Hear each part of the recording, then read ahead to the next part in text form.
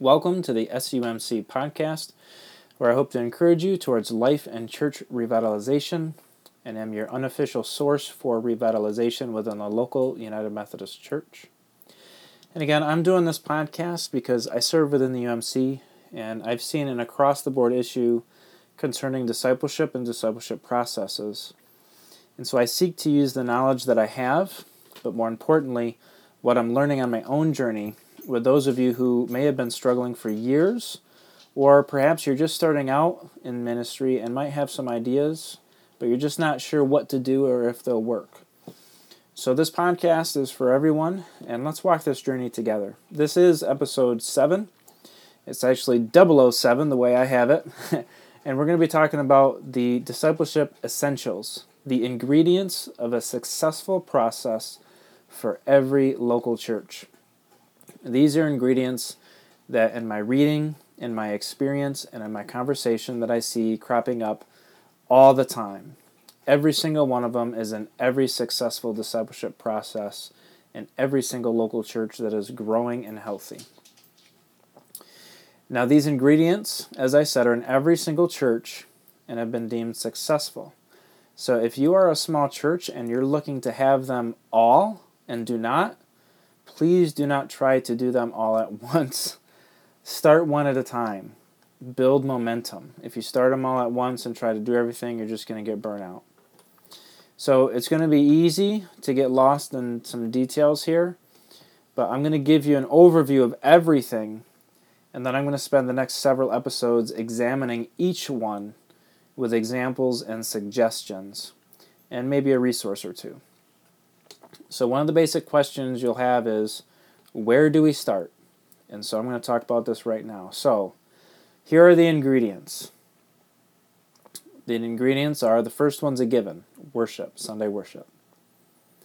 The second ingredient is a Bible study group. The third ingredient is groups, generally speaking, different from Bible study. So maybe like a topical group. And again, I'm going to talk about this later. And then some kind of mission, whether it's an actual mission in the community, within the church, a group that does mission trips together. So mission of some kind. So again, the ingredients are worship, Bible study, small group, and missions. Now, you might say, well, we have those things, but we just don't understand why people aren't coming to church. So my pushback is, do you have this as a process that you have named for people when they walk in that door who don't know God, that by the time they walk through the process, having done each and every one of these things, that they'll be a mature disciple in Jesus Christ? Now your answer is probably not really. So what do I mean by that? So let's say you're a church that most of the people, it seems like the gift is service, but you're hungry to know the Word more. Well, you have worship on Sunday, and your church is probably doing a lot for the community, but not within the community. So the next thing you want to start thinking about is how to grow your people in the Word and connect that to the work that you're doing as servants. So what people will begin to gather together to really examine the Word and then ask the question, how can we live this out in what we're already doing?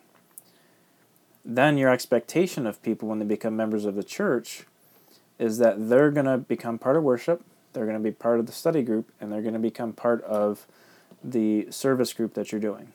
Boom, discipleship process. Now that's a way over generalization of what is actually going to happen, but that is your starting point. So each ministry that you have should flow into one another, should be an invitation to each one, and then within each ministry, you're inviting people into the next thing. Well, why don't you come do this with us? Or if you're doing something, well, why don't you come study this with us? Why don't you come to worship with us if they don't come to worship? Where are you worshiping? So always encourage people to come to the next thing. If somebody's in a small group but not a Bible study group, I would say within your conversations and your leadership to decide if you just want people who are members to be part of one or both. So again, each one should flow into the next. It should be like stepping stones up into maturity and down into understanding of God.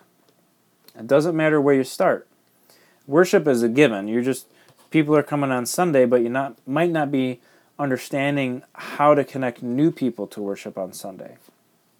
Well, that's the point of being out in the community on mission. Whether it's actual events or whether it's just invitation and evangelism. So again, it doesn't matter where you start, but start where your church's giftings lie. So some churches, maybe your gift is Bible studies. And like everywhere you look, there's a Bible study. Well, maybe within those Bible studies, you need to ask, what are we doing about it? And then you can begin to come up with some mission projects. Maybe your group is great with UMCOR, and you guys are like disaster response, and your church is worshiping on Sunday, you're sharing what's happening, but people still aren't coming to church. How are you connecting the people that you're doing missions with a local church? And of course, that's a hard question with UMCOR because you might be somewhere else. But how are you in the local community making your work known and then offering opportunities for community people to join you? How are you doing that? Are you providing trainings? Are you working with local EMTs and fire people?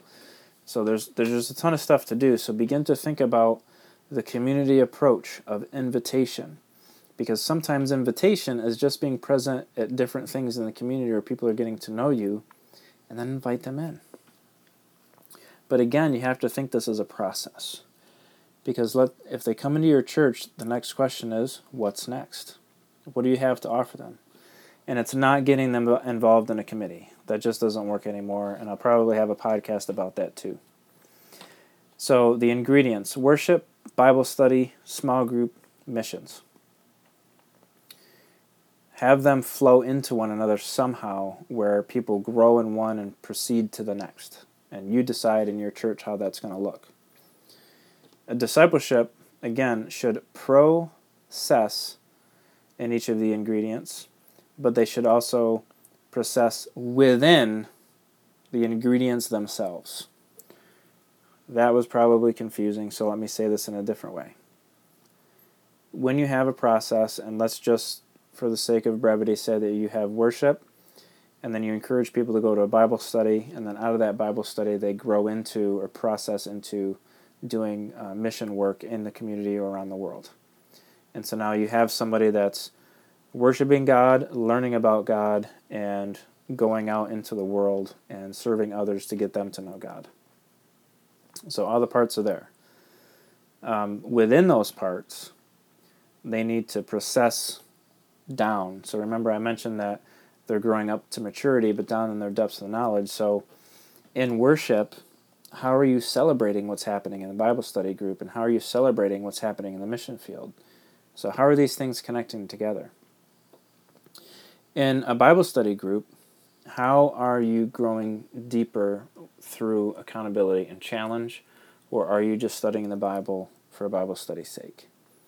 Because remember, each thing needs to go into the next one, but each one also needs to have a depth to it.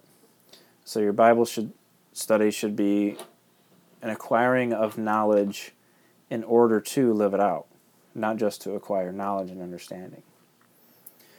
So again, it doesn't matter where you start. Just start somewhere, but do it well and be consistent and have the expectation that members of the church will be doing it at some point. Which, of course, is going to later beg the question of accountability, which we'll get into. Now, whatever materials you develop for the church and your advertising, whatever else, should follow your discipleship process, and then whatever you're emphasizing should always be at the forefront of whatever materials you have, whether it's an ad, an invitation, whatever it is. So, come to XYZ Church where we're great at mission, and then list what you do. We would love to have you be a part of this kingdom activity. If you want to know more, you can reach us in various ways, or better yet, come to worship. Just keep it simple. So again, I'm way overgeneralizing, but I'm going to talk about each one of these in detail and give examples of processes. So if you're a new pastor coming into a church and you've been like reappointed in July and you're getting to know people and you're beginning to see what the norm is in that church, with October coming up, you probably have some kind of fall fair or a harvest dinner or a harvest party or something like that, and it's an event. So the things that you want to look for, right? Because now if you're a new pastor, you just want to be observing, so I hope you're just observing, maybe making some suggestions to key people, but for now, just watch how it's done. Participate in it. See how they do it. If there's no advertising to the invitation to the church, note that. If there's no invitation to a small group, note that. So basically what you're looking for is, how is this event connecting people to the kingdom of God and to your local church? And begin to note those things. If you've been in the church for a while, whether you're a pastor or a leader, same thing. How are the events that you're doing, the programs that you're doing, connecting people with the kingdom of God and your church? That's where they begin to develop into ministries, not just programs. Programs are for you. Ministries are for others. If you're a church without a pastor, the same still applies, but you want to make sure that everybody's on the same page with at least the idea of what you're doing, and just give it a try.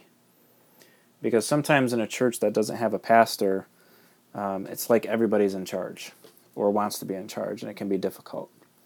So just sit down, remind yourselves of what discipleship is, and then what kind of person you are developing for the kingdom of God within your church through the gifts that your church has as a unit.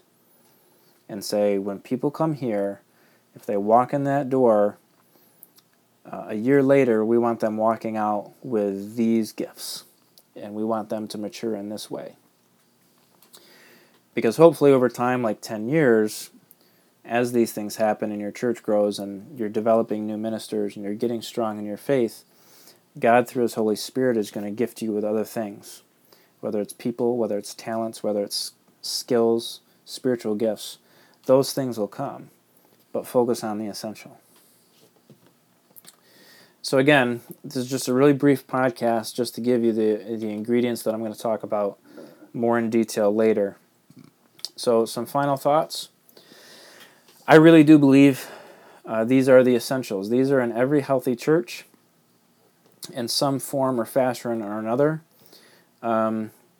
They might sound a little different. They might have different headings. Some of them might be split up into two. But again, we're talking about a discipleship process here. Membership is within the discipleship process and is kind of a different animal that I'm going to talk about. So we're just focusing on how to make disciples. Membership is kind of a different topic. So we're just purely talking about discipleship here. I would say membership is up to the local church and just decide where you want membership. So let's say you've developed a discipleship process and you say, you know what, by this point here, somebody should really commit to the church and really step up and say, yes, this is where I want to grow in my faith and make that commitment. So I'm trying to leave out a lot of details on purpose to give you the whole picture. And then we're going to go into the details of this. So again, I really do believe these are the essentials. Everything else flows out of these ingredients. So I'm going to be exploring each of these in subsequent podcasts. For now, stay tuned, stay alert, and press on. For next time, episode 8 is the discipleship plan. Where do you start? And we're going to start looking at the ingredients one at a time. So, see you in a couple weeks. God bless.